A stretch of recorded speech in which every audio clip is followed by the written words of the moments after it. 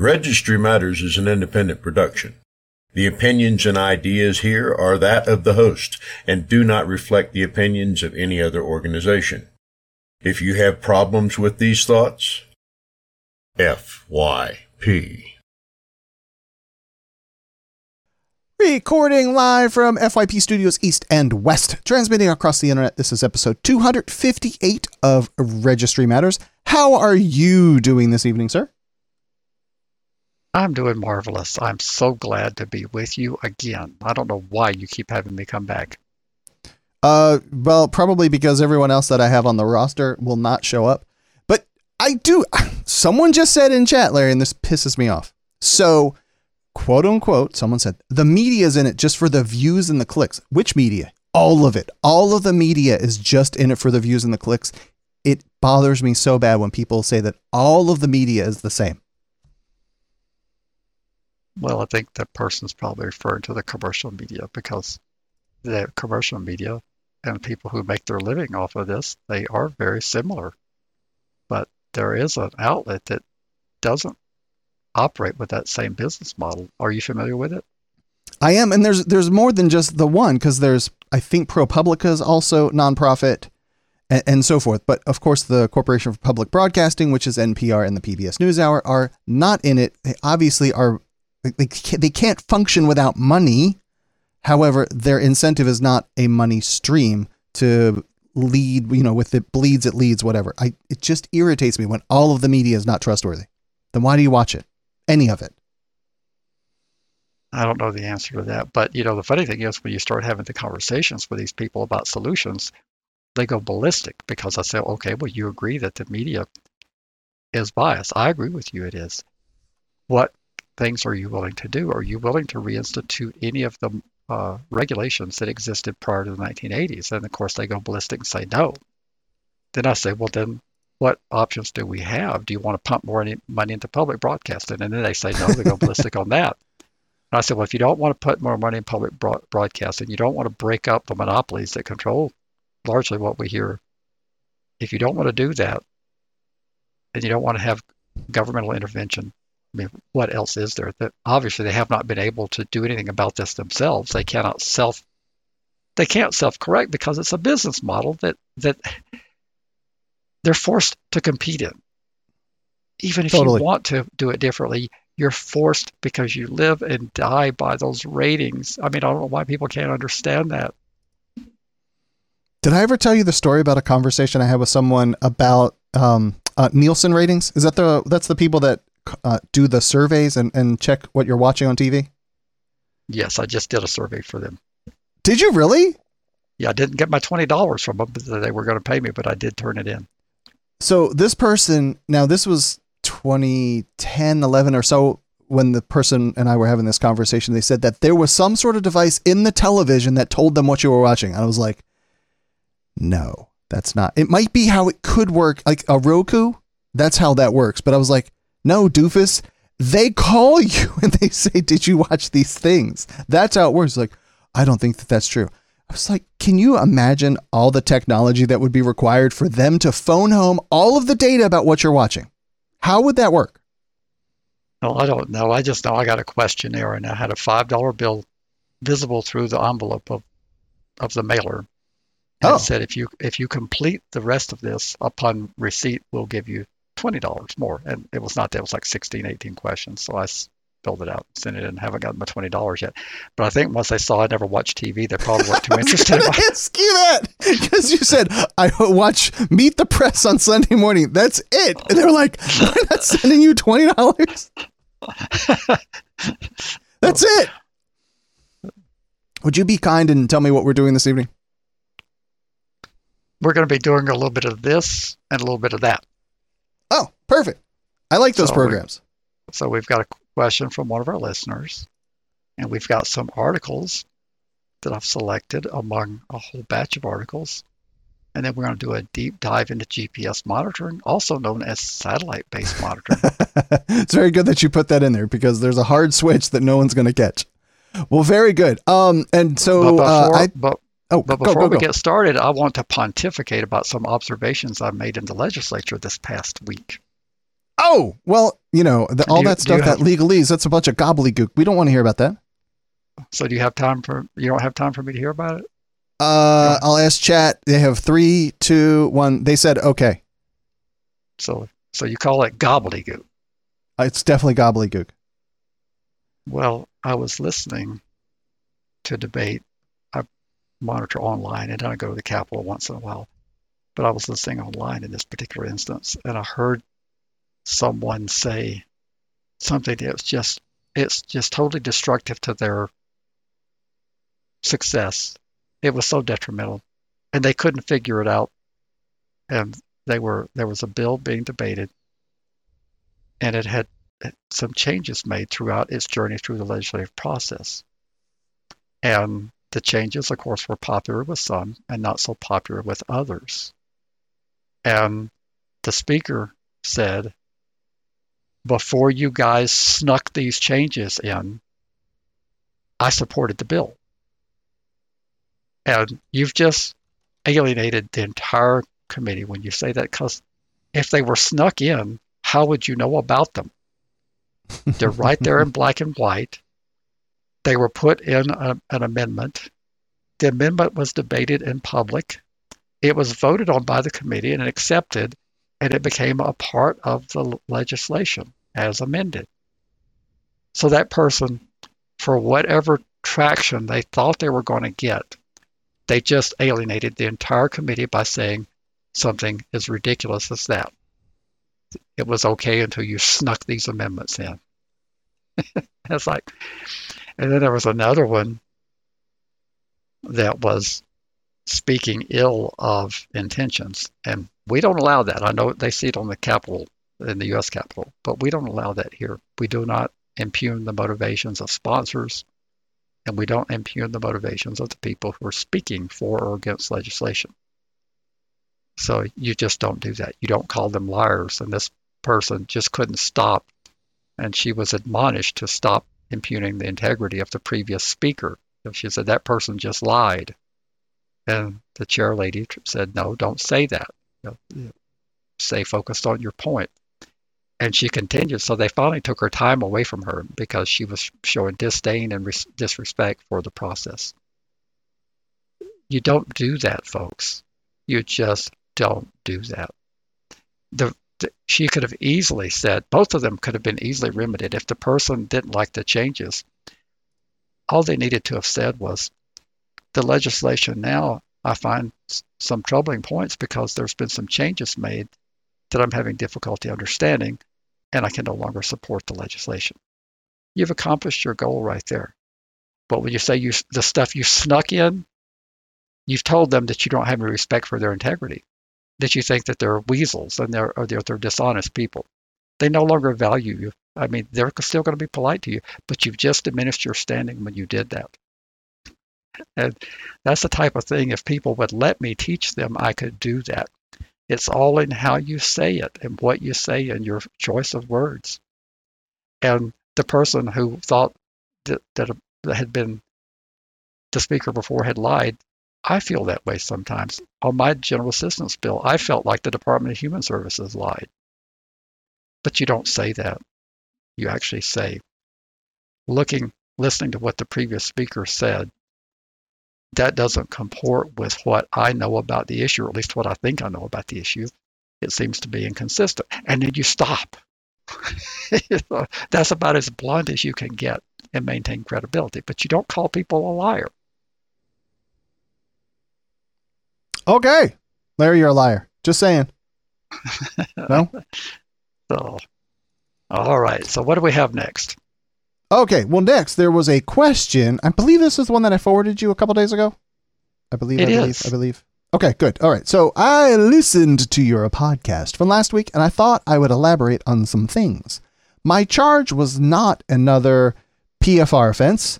It was for my first offense. The original charge was lewdness with a minor under 14. My victim was under 14. However, I took a plea deal that raised the conviction to attempted lewdness with a minor under 16.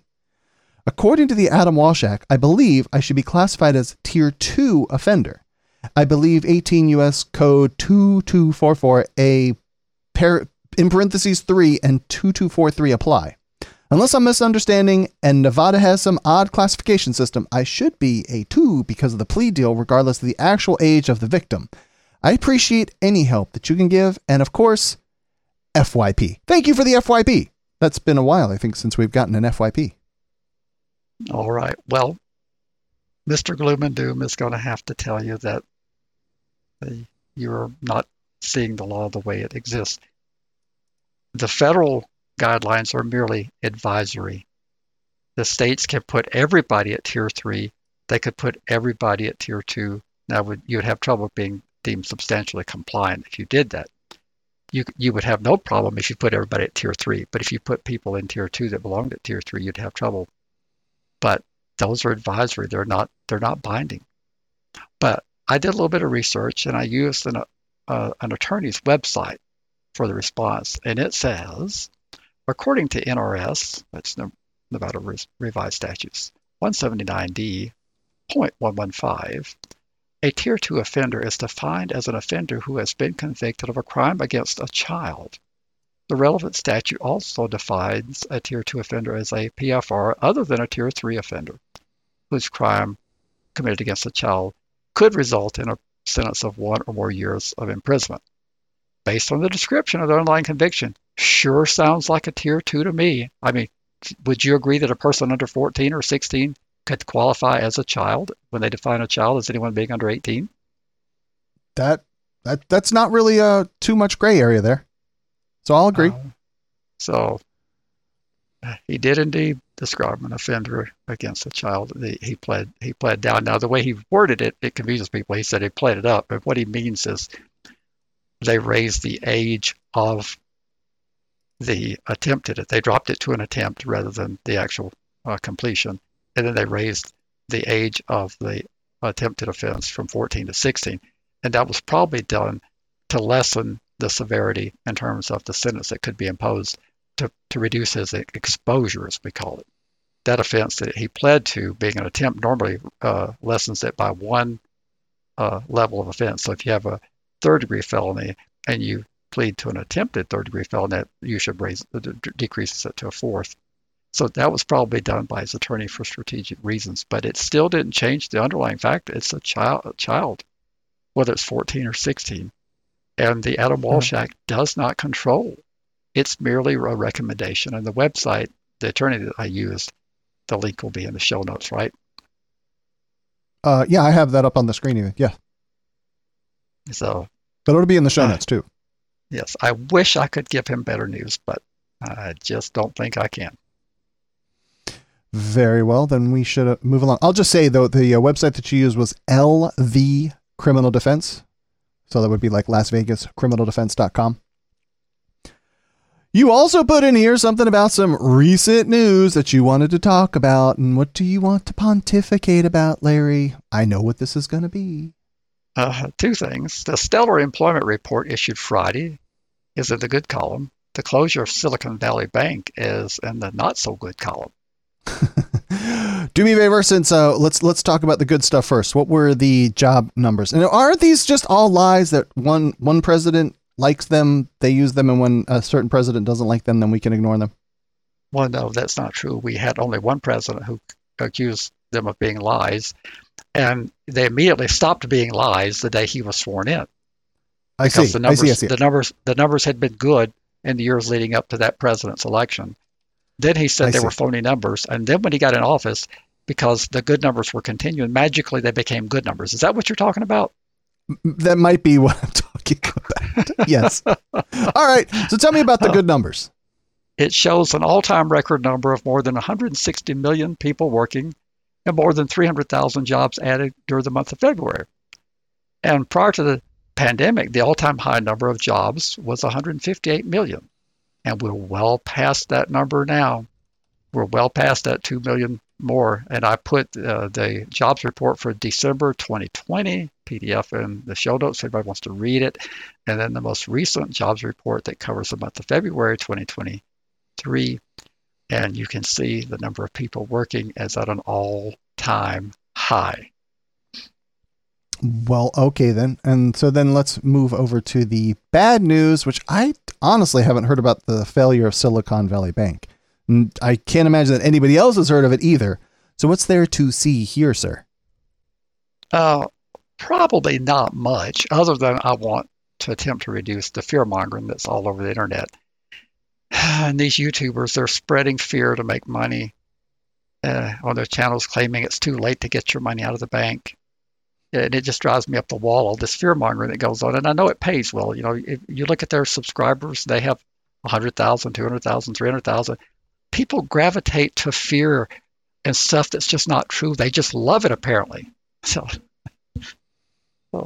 is it not too late, or is it too late to get their money out? Which way is it? It's absolutely not too late to get the money out of the bank. The Silicon Valley Bank is actually the 16th largest bank in the United States in terms of assets. And they have an asset base of over $200 billion. And the largest bank failure was back during the financial meltdown. Prior to that was Washington Mutual with a little over $350 billion. So this is right up there. But it was closed Friday. It will reopen Monday. All the branches will be reopened. They will be handing out cash to people who want their money because all the fear mongers will be telling them that it's too late. And you will receive all of your money up to the $250,000 for a depositor of all insured accounts. You will get your money. Sleep well tonight. Sleep well tomorrow night. You have nothing to fear unless you have a lot more than $250,000 in Silicon Valley Bank. It'll be business operations on Monday morning, and they will be paying depositors as they walk in the door. And did you cover the $250,000 insurance piece of that? Yes, that's the FDIC, Federal Deposit Insurance Corporation limit. So you will get up to $250,000. Now, there will be uninsured deposits. All institutions have that, uninsured deposits, and they will be paid off in a different way. They may not get their full deposit. They may not get all their money back. But to tell people to run to their bank to get their money because there's not going to be money is the craziest thing I've ever heard of. And you're saying uninsured depositors would be over the $250, or somebody that has their little $100 in their little passport checking account or whatever? No, the $100 would be covered. It'd be a depositor that has greater than $250,000 to the same depositor. They would have a potential of loss. That doesn't mean they're going to lose the money because it'll depend on how this institution is disposed of. If it's taken over by another institution rather than the government, and it likely will be. It'll open as a new institution. Right now, they've given it a temporary name, and it's operating as an entity of the government. But depending on if the institution takes over, you generally don't build a lot of goodwill by telling people that you're going to be out the money. So the new institution will probably make good on everyone's deposit. Who will be wiped out will be the stockholders. The equity holders will be wiped out, and the stock has been plummeting over the last couple of days. The word got out that there was problems in this institution about Wednesday, so the stock has been on free fall from $500 a share down to about $100 a share when they suspended trading Friday, when the closure took place. Well, you are normally Mr. Doom and Gloom, but even with that being negative news about a bank closing, you at least provide some level of positivity on the spin of that whole thing? Well, I do. That's, I suppose, why we don't have the loyal tens of thousands of people waiting for the clickbait. But there's no reason to be afraid of this. We've done this rodeo many times before. Not a single dime has ever been lost in a FDIC or an FSLIC insured account in the history of those creations, which came about in the 1930s during the Depression. No one has ever lost a dime in an insured account. So I don't know why all of a sudden people are just going ballistic, and they're even predicting maybe it would bleed over. We'll have runs in other banks, and the banks are solvent. The regulations, the regulatory framework is much stronger than it was back in the financial crisis of 2008, 2009. They're doing stress tests. This was not foreseeable. Well, it was foreseeable, but it was not doable. Anything to do about it. What happened is, as the interest rates have risen, Silicon Valley had a large amount of available for resale treasuries, securities. Well, as interest rates are going up, that old treasury portfolio is going down in value because nobody wants to pay a lot of premium on a treasury that's yielding 2% when they're much higher than that now. So those available for resale treasuries have plummeted in value. So they had to take a huge charge against that because it's deemed as an other than temporary decline in value. So as they took the write-off, their capital ratio got too low. They were inadequately capitalized, and they were in the process of trying to raise capital, but then a bank run started. And that's when the regulators came in, because we learned from Washington Mutual after Chuck E. Schumer blabbered his mouth. You know who Chuck Schumer is, right? I believe he's the Senate leader? Yeah, he's Senate Majority Leader, yes. Well, Chuck Schumer was a part of the run on Washington Mutual because he talked about it being an unsafe institution. So he contributed to the run on Washington Mutual, which led to its possible premature seizure, but all that's ancient history now. But there's no reason for people to have any fear. They're going to get their money. Alrighty then. Okay, well, let's move along to some GPS monitoring / SBM. And do me a favor, tell me what SBM is. That is satellite-based monitoring.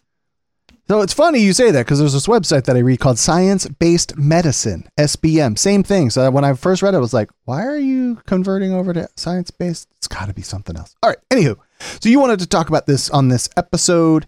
We do receive constantly people talking about GPS monitoring, and I'm a big fan. I like some technology, Larry. GPS stuff's pretty cool too, but maybe you aren't quite so hip on it. So what's wrong with this? Well, tonight we're going to be using a law review article written by Glenn Girding and Luke Honeycutt Everett back in 2022, and I've stolen their work for this episode. So listen carefully. We have stolen their episode work, and I'll get into answering the question of why I'm not a fan of after you tell people who these people are and why we should listen to what they've said in their law review article. Did you ask them if we could steal their work first? No, since it's in public domain, I didn't feel I needed to. Okay, so I was thinking maybe we should talk about it like this now before we move on. Just kidding. All right, so before we move on, I will read their bios. I have met the other person, the Glenn Girding guy. But so Luke Honeycutt Everett is a clinical professor of law at the University of North Carolina School of Law. In 2013, the United States Supreme Court vacated and remanded Grady versus North Carolina after granting Everett's petition for cert, and he has continued to work on the issue in North Carolina courts. He has won a substantial victory in the Supreme Court of North Carolina in August of 2019, and Glenn Girding is the North Carolina Appellate Defender at the Office of the Appellate Defender. Girding has also served as an adjunct professor at Campbell University School of Law, teaching military law, and at UNC Law, teaching appellate advocacy. Now, I think we can go on to say that neither of these individuals are lightweights. I would hope so. That's why I chose to steal and plagiarize their work. But as I stated in the article, my issue is that electronic monitoring to track criminal offenders, particularly PFRs, has exploded in the last 20 years. While the technology to electronically track individuals' movements has existed since the 1960s, it was first used in the criminal justice system in the early 1980s. By the early 2000s, the technology began to see wide use in tracking of convicted offenders, particularly PFRs. My issue is that it has not been used as an alternative to incarceration. My observation is it's been used to expand the universe of offenders under pretrial supervision and post-incarceration supervision. How often can you say it's been used as an alternative to incarceration? Now, pony up. Tell me how many people you've met who have gotten GPS monitoring as an alternative to incarceration. I wouldn't say that any of them. And it also shifts the burden of the finances from the state having to pay for feeding and housing you to you having to pay some orders of hundreds of dollars a month to put the little bracelet on your ankle. Right? I hadn't even thunk of that. Right. All right. Well, the article states several factors contributed to the increased use of SBM. Remember, that's science-based medicine. Just kidding. Satellite-based monitoring. The new GPS technology that could track individuals via satellites wherever they went, a nationwide push towards decarceration, and a generalized fear of and ill will towards PFRs, as evidenced by the U.S. Supreme Court's 2002 opinion in McCune versus Lyle, which described the risk of recidivism among PFRs as frightening and high. Well, I think I'm going to ignore that for now. I will note that I switched the reference, as we've talked about a couple of times, from satellite-based monitoring all throughout their article to GPS, since more people are familiar with GPS rather than SBM. Consider them to be interchangeable as we go through this episode. To continue, in August of 2019, the Supreme Court of North Carolina ruled that the state's satellite-based monitoring program was unconstitutional for Tory Grady and others who were similarly situated. That decision ended nearly 7 years of litigation for Mr. Grady as the case made its way to the United States Supreme Court. That fixed the problem. I'm sure of it, Larry. Sure of it. Oh, right. No, it didn't. The North Carolina Supreme Court's decision was a great result for Grady. Unfortunately, it left unanswered questions for North Carolina and many other jurisdictions that have enacted some form of GPS in the last 20 years. Far from ending GPS monitoring, the decision has led to more litigation and confusion as to the future of such monitoring in the state of North Carolina and beyond. So what are the problems as you see them, if you don't mind me asking? Well, each program in the various states differs in important ways. For instance, not every state allows for lifetime monitoring. Of the ones that do, some allow for monitoring only if an offender is on probation or parole, while others allow unsupervised individuals to be monitored. You remember the case in Georgia? Do you remember the Park case? I do. Mr. Park had finished his supervision, and he told them they could take that monitor and do what, well, I don't think I can say that's on a family program. Go pound sand. But some, like New Mexico, have continuous real-time monitoring for people who are on supervision, which is very long because of our indeterminate supervision. While others create, rather than use the real time, they create a record of movements that can be used and looked at later, after the fact. And some require judicial assessment before imposing the monitoring, while others simply categorize a group of offenders the way we do, and they automatically must do it. Our statute, our law here, lists in the statute the offenses that require, once they're released, while they're on what we call parole, that they have to have this monitoring, real-time monitoring, for the entire duration of their parole. I'm thinking very seriously that we need to litigate this here now that the case law is moving in our favor. Okay, and I'm guessing that the differences between the states assessing the constitutionality of such monitoring programs, can we, let's specifically move into the North Carolina statute as it existed prior to the Grady decision? Sure. North Carolina's initial version, which was challenged in Grady, became effective in January of 2007. The statute established 4 categories of PFRs that must submit to monitoring for life. Number 1, SVP. Now, I'm not going to try to dig into what it took for you to be classified as a sexually violent predator. Number 2, recidivist. That kind of goes without saying. Theoretically, you would have more than one offense, but in Wisconsin, you can have more than one count in the same case and you're recidivist. Number 3, those convicted of an aggravated offense, and again, I don't know what all constitutes an aggravated offense. And number 4, adults convicted of statutory rape of an individual under the age of 13. And a significant problem in that statute is it did not require an individualized assessment, and no court had any discretion on whether to impose GPS or to determine a duration or an exit plan. That was the problems with the original statute. That was the result. It was the focus of the litigation in Grady. And as I recall, no court could terminate the obligation? That is correct. There was no way to get out of it. You were in it for life. So the article then states an offender subjected to lifetime monitoring could file a request with the state's post-release supervision and parole commission to terminate GPS 1 year after completing their sentence of incarceration plus any period of probation or parole. The commission could terminate SBM or GPS monitoring if it found that the person is not likely to pose a threat to the safety of others. So Larry, my question to you is, did the commission terminate anyone?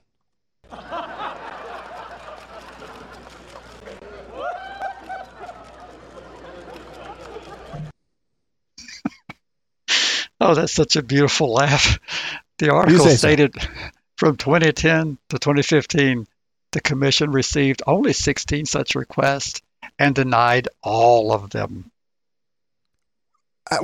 My question, Larry, why would they have only received 16? I would guess that people either didn't know about it or they couldn't afford.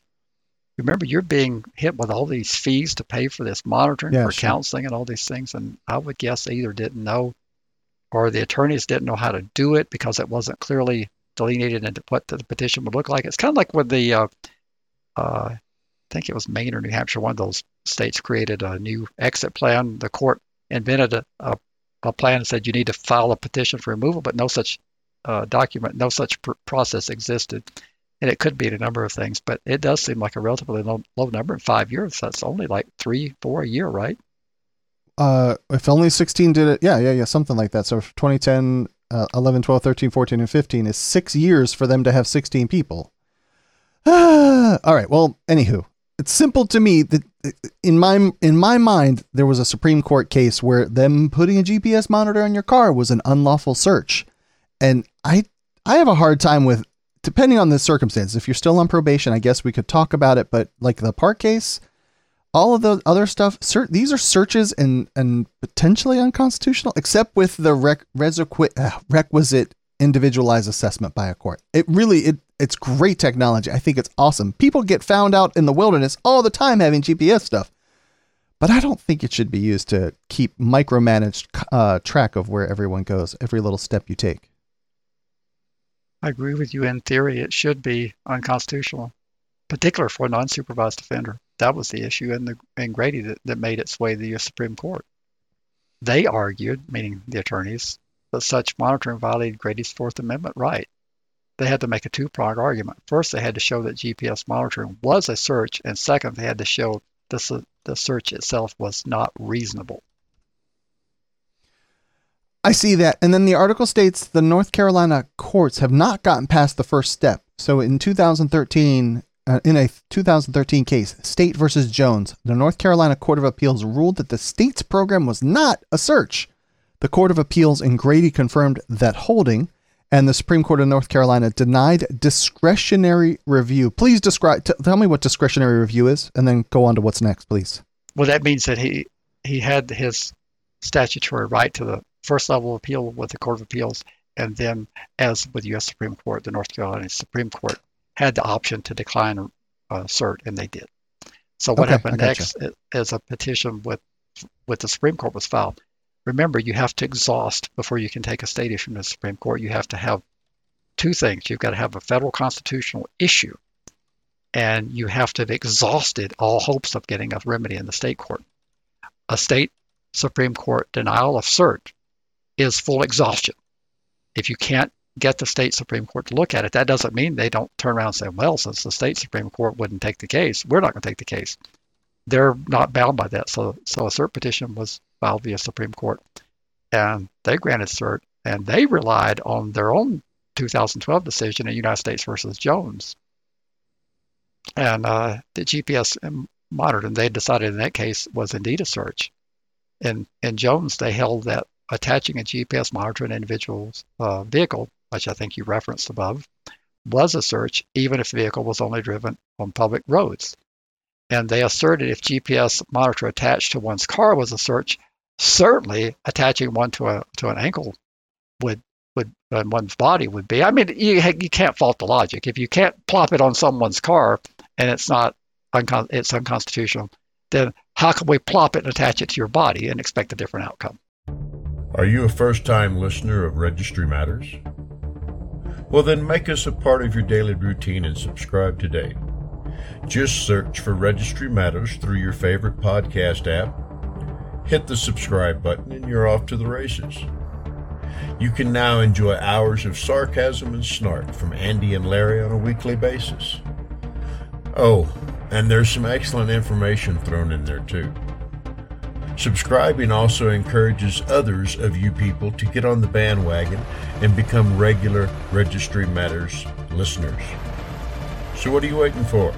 Subscribe to Registry Matters right now.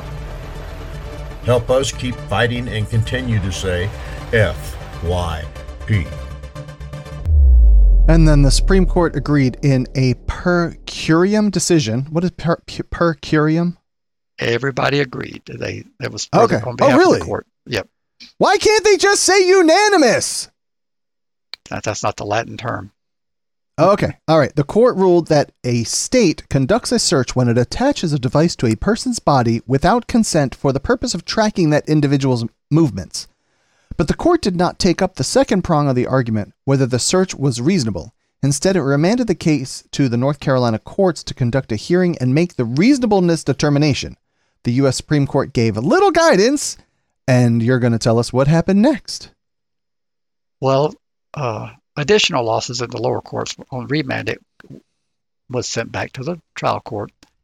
But ultimately, after losing at the trial court, the Supreme Court of North Carolina agreed and held that GPS monitoring was unconstitutional, not only as applied to Mr. Grady, but for any individual who was situated like him, namely anyone subject to monitoring solely by virtue of being classified as recidivist, who were not on probation, parole, or post-release supervision. The article states, the picture only gets murkier when considering the major differences between monitoring programs in different jurisdictions, differences that can greatly affect the balancing test that determines whether a search is reasonable. For instance, would a short-term GPS order be more reasonable than a lifetime order, or is the search unconstitutional on day one? Could a GPS program be reasonable if it required a judicial assessment that the individual was an ongoing threat? What if an individual subjected to GPS had ready access to judicial review of an ongoing order? And what if, unlike North Carolina, a state was able to demonstrate that such monitoring was effective at preventing crime? Well, see, these are so many unanswered questions when people don't understand the complexity of the law.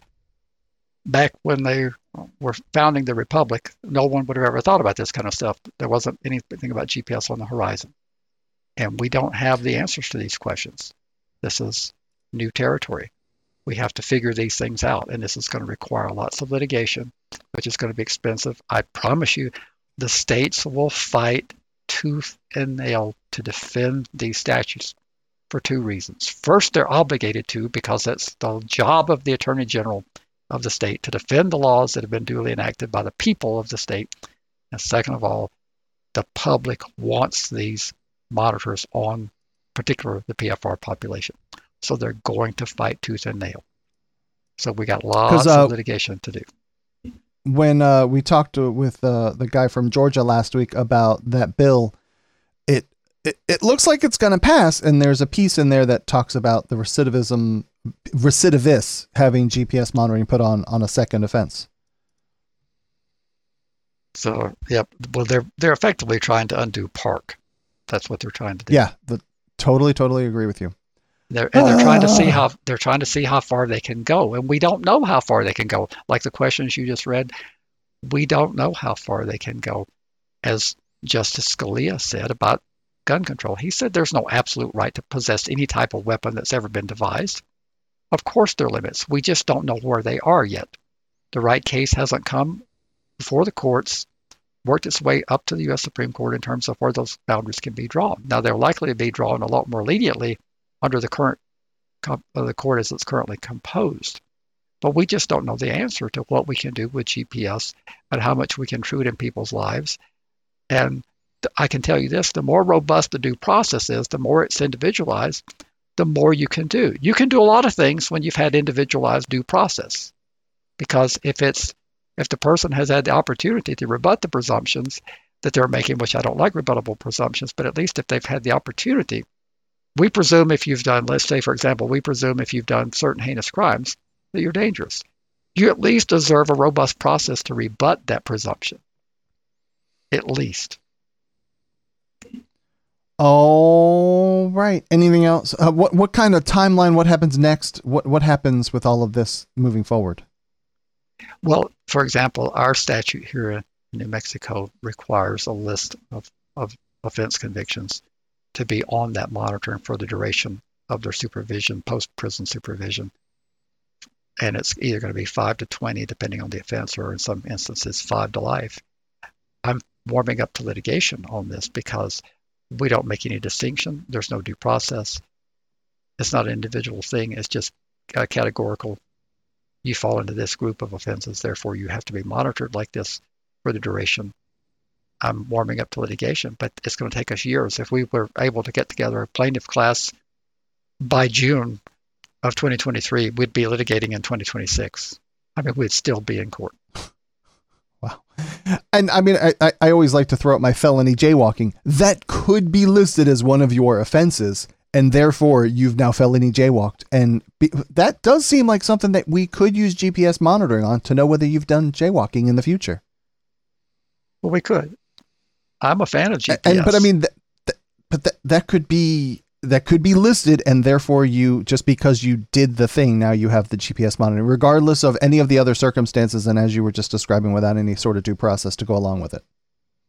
Absolutely. I'm a fan of the technology if it were used correctly. I think on previous episodes, I've said if we used it for internal sanctions when you're violating probation, if the PO shows up at your house and your curfew is at 10 and you're not there, rather than putting you in jail at enormous cost and causing you to lose your job, they say, Andy, we can't trust you anymore, so we've got a special little device.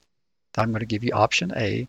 I've got this device in the car, and I'm going to attach it to you, and you're going to have to rebuild the trust. Or option B, I got a little bracelet here I'm going to put on you, and I'm going to take you to jail. Right. Which of these options would you prefer?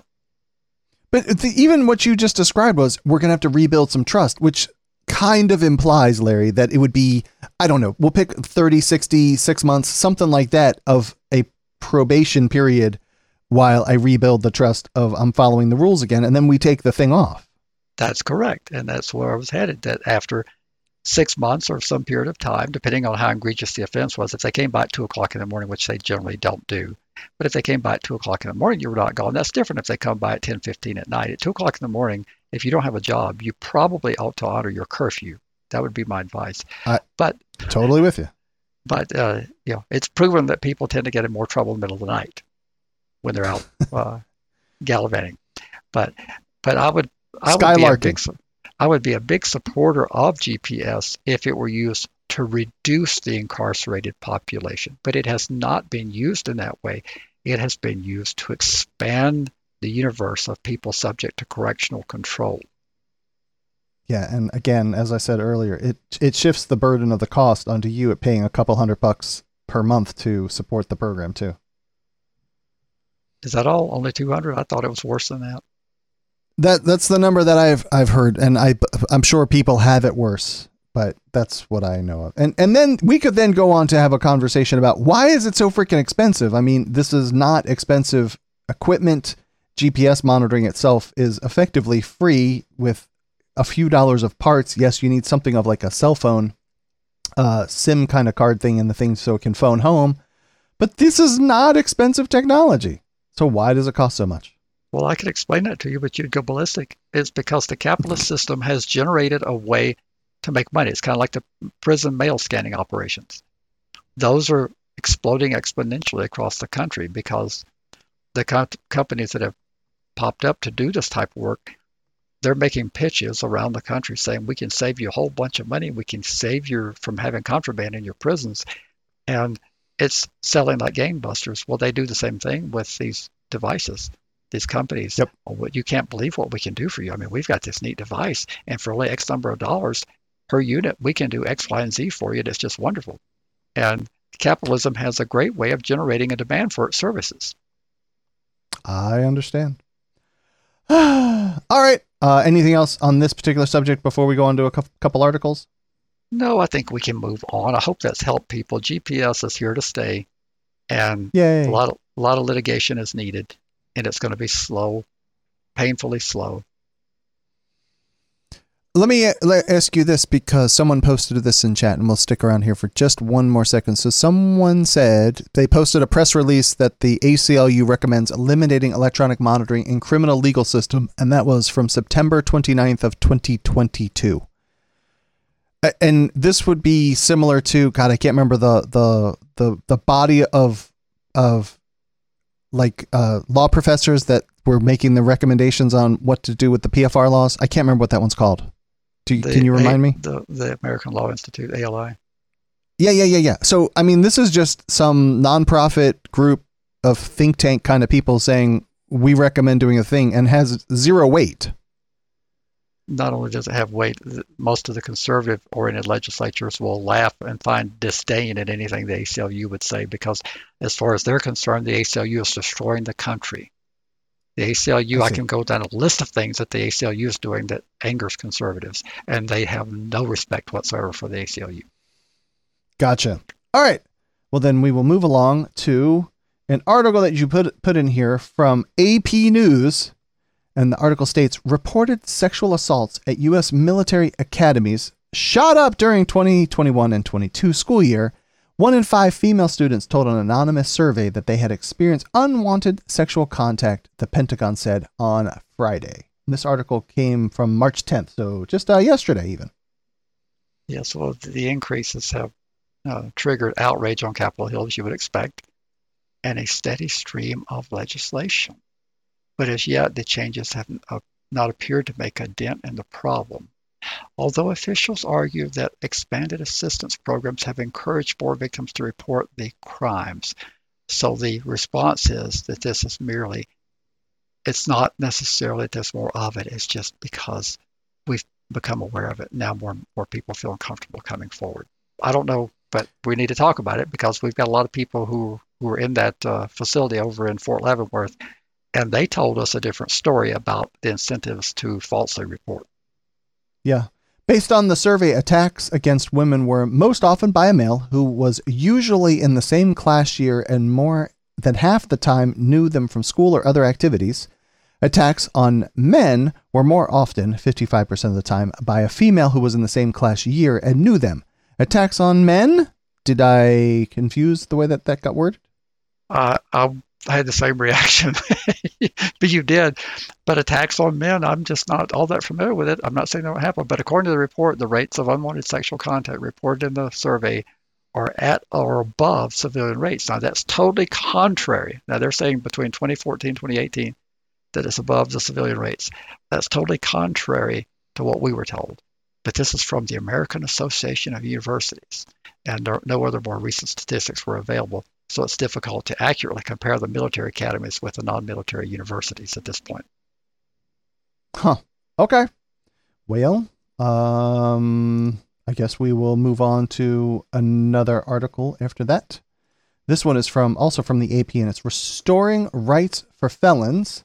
And it's rare bipartisan voting change that restoring the rights of former felons drew national attention after Florida lawmakers weakened a voter-approved constitutional amendment, and after a new election police unit championed by Republican Governor Ron DeSantis arrested 20 former felons. I really don't like that guy.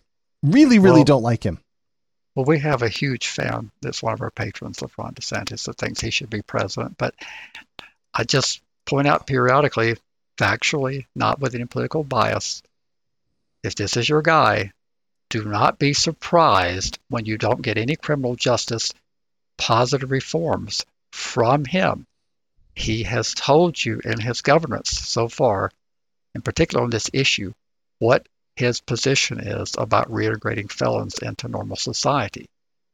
You can go ahead and vote for him, but don't expect anything different. But anyway, it's sad because several of them were confused by the arrest because they had been allowed to register to vote and they thought they were legitimately entitled to vote, but yet the goon squad came out and arrested them. And the good news is that we are moving in a positive direction with the exception of Florida. Duh. Yes, we are. And that's really good. And that's what I want to point to, the positive. Attempts like those in Florida to discourage ex-felons from voting appear to be an outlier among states, even some Republican-led states, even though they continue to restrict voting across access in other ways. At least 14 states have introduced proposals this year focused on restoration of voting rights, according to the Brennan Center for Justice. An Oregon proposal will allow felons to vote while incarcerated, which would be only the third state to do that. A Tennessee bill, which is about as conservative as they come, would automatically restore voting rights once the sentence is completed, except for a small group of crimes, and I don't know if PFRs are that small group. And Texas legislation would restore voting rights to those on probation or parole. And in Minnesota, Democratic Governor Tim Walz on Friday signed a bill restoring voting rights to convicted felons as soon as they get out of prison.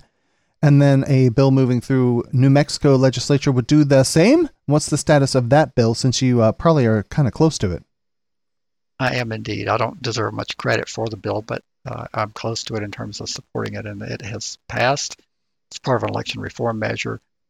Not a single Republican voted for it. Now, there were other provisions that the Republicans hung their hat on, like to justify their no votes, but this was a part of an election reform proposal that included you can put yourself on an automatic absentee ballot list rather than having to call the county clerk and request one each election. If you like, for example, if you have a need, you have physical limitations and they're not going to improve and you're never going to be able to get out and vote, or you have transportation issues, you can put yourself on a list. The Republicans didn't like that at all. I don't understand why. And then another big thing the Republicans didn't like is the voter drop boxes that are secured. They did not like that because they said that the voter drop boxes are going to be filled with fraudulent ballots. Of course, that ignores the fact that every ballot is examined and scanned for authenticity, and it's saved for signature verification and all these different things. But anyway, not a single Republican, listen to me, you New Mexicans that are listening, not a single Republican voted for the restoration of voting rights, which would extend to when people get out of prison, rather than the current law where they have to wait until they're off all supervision related to their conviction. So that is likely to become law. I can't see the governor. In fact, I can absolutely guarantee you, even though I don't have a direct pipeline, the governor is not going to veto this legislation.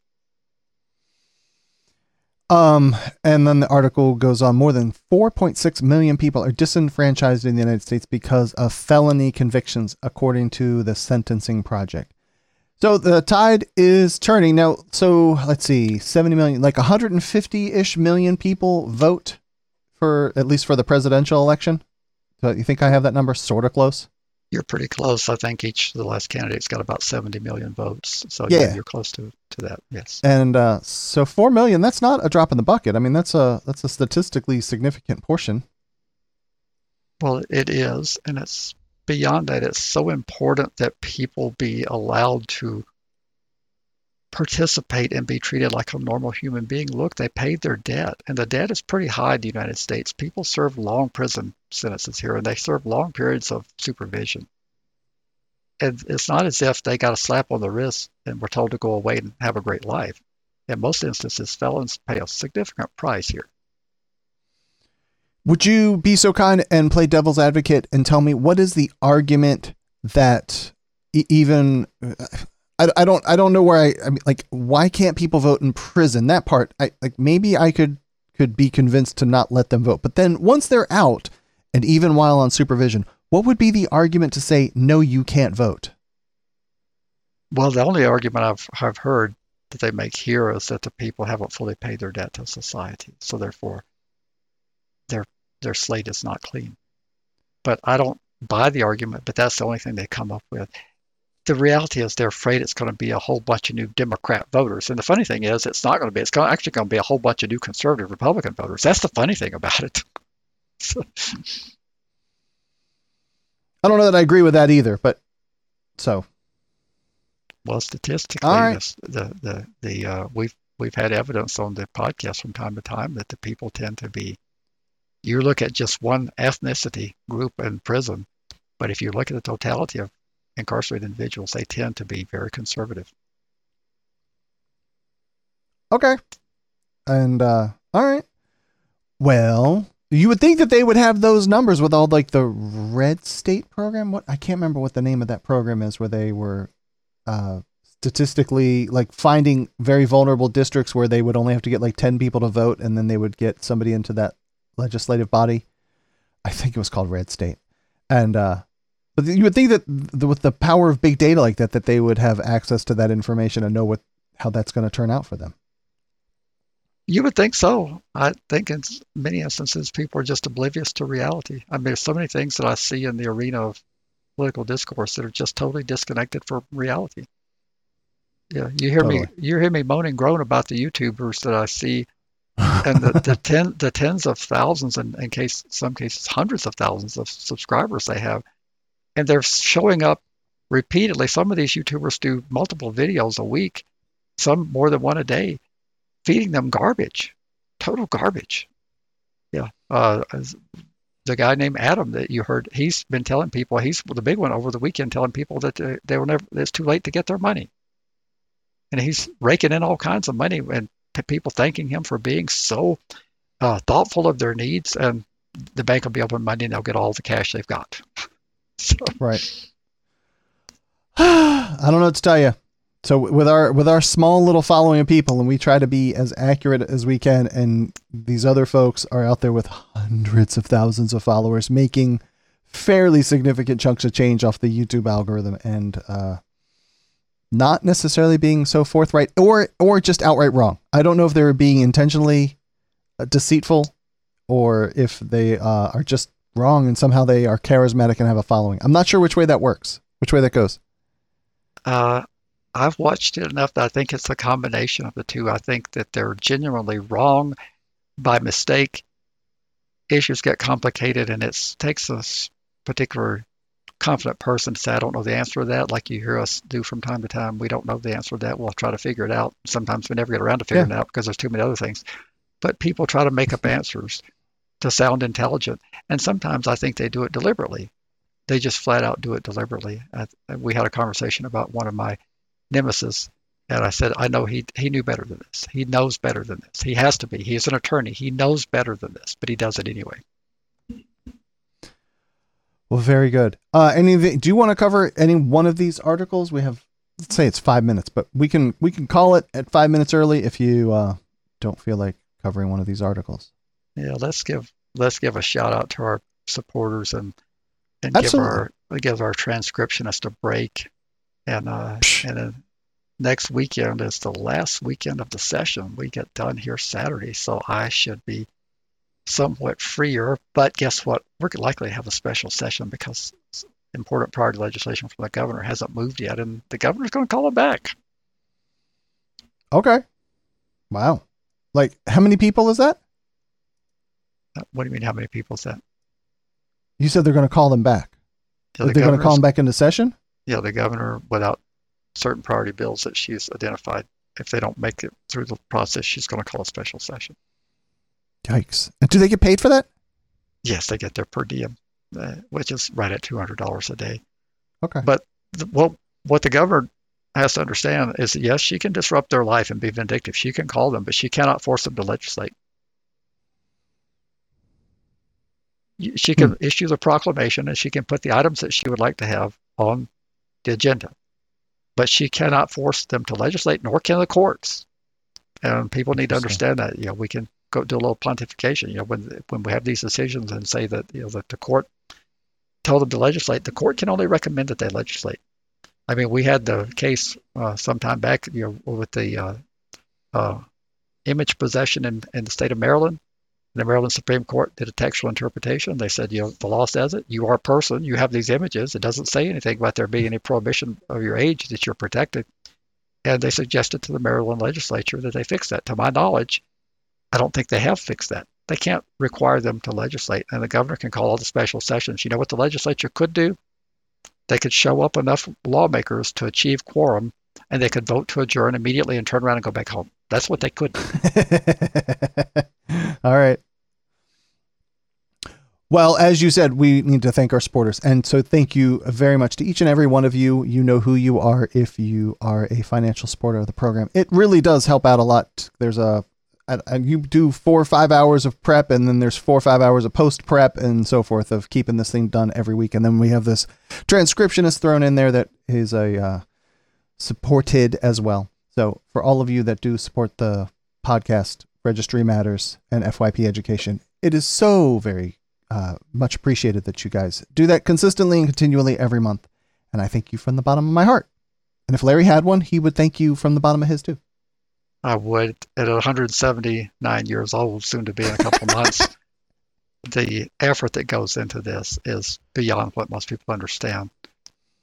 Of trying to be accurate, trying to sound intelligent. Maybe we fail, but trying to have a good quality program and trying not to mislead you and tell you what you want to hear. It's all a lot of effort because I don't like to be the bearer of bad news. I'd love to be able to tell you great stuff is happening all the time, but unfortunately great things aren't happening all the time. A lot of stuff not so good is happening.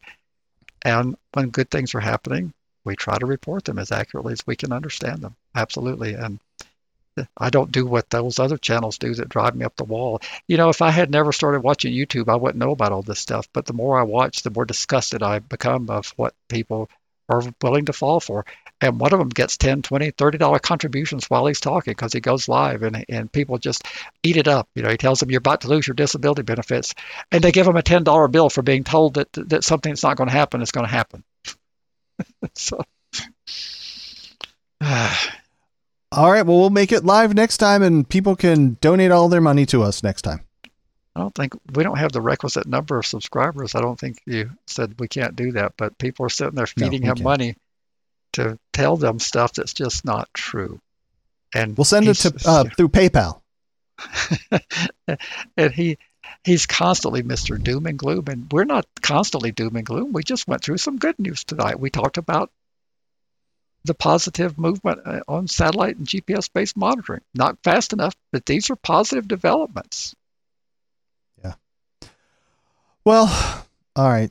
So we will close everything out from here, though. You can find all of the show notes over at registrymatters.co and fypeducation.org. The information from last week's episode will come out. Our transcriptionist nearly died last week, and so things were slightly delayed, but the programs did go out, but not the supporting materials to go with it. And so find all that information at registrymatters.co. And of course, as we were just talking about, those that support us over at patreon.com/registrymatters. Thank you all so very much for all that you do for the program to keep it running. And I thank you very much, Larry, for all the work that you do put in. It is not possible without you, for real. And I thank you very much. Thank you. Good night. Good night. You've been listening to FYP.